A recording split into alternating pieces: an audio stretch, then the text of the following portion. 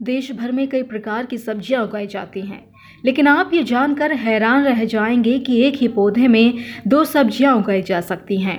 अब आप सोच रहे होंगे कि एक पौधे में दो सब्जियां कैसे उगाई जा सकती हैं, तो हम आपको बता दें कि वाराणसी के वैज्ञानिकों ने ऐसा कर दिखाया है। दरअसल वाराणसी के भारतीय सब्जी अनुसंधान संस्थान में वैज्ञानिकों ने एक शोध किया है।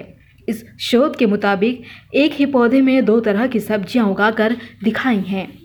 बता दें कि वैज्ञानिकों ने जो शोध किया है उसमें टमाटर के पौधे में बैंगन के पौधे को कलम करके उसे एक ही पौधे में उगाया जा रहा है।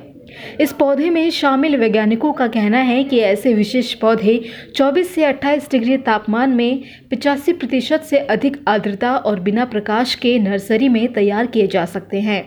इसके साथ ही ग्राफ्टिंग के 15 से 20 दिन बाद इसे ज़मीन में बोया जा सकता है। इसके लिए पानी, उर्वरक और काट छांट करनी होती है। बता दें कि इन पौधों को फल देने में 60 से 70 दिन का समय लग जाता है।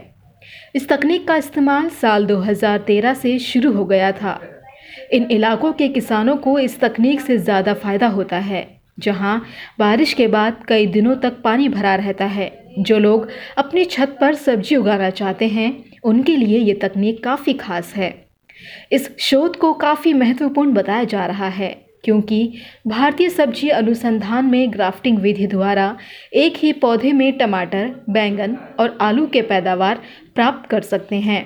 वैज्ञानिकों का कहना है कि हम ग्राफ्टिंग विधि द्वारा बैंगन की जड़ में टमाटर और बैंगन के पौधे की कलम बनाकर खेती कर रहे हैं। सबसे पहले एक पौधे से आलू और टमाटर पैदा किए गए। इसके बाद अब बैंगन और टमाटर भी पैदा कर लिए गए हैं। अब हमारा लक्ष्य एक पौधे से आलू, टमाटर और बैंगन पैदा करना है। इसी तरह की अन्य खबरों के लिए जुड़े रहिए कृषि जागरण के साथ।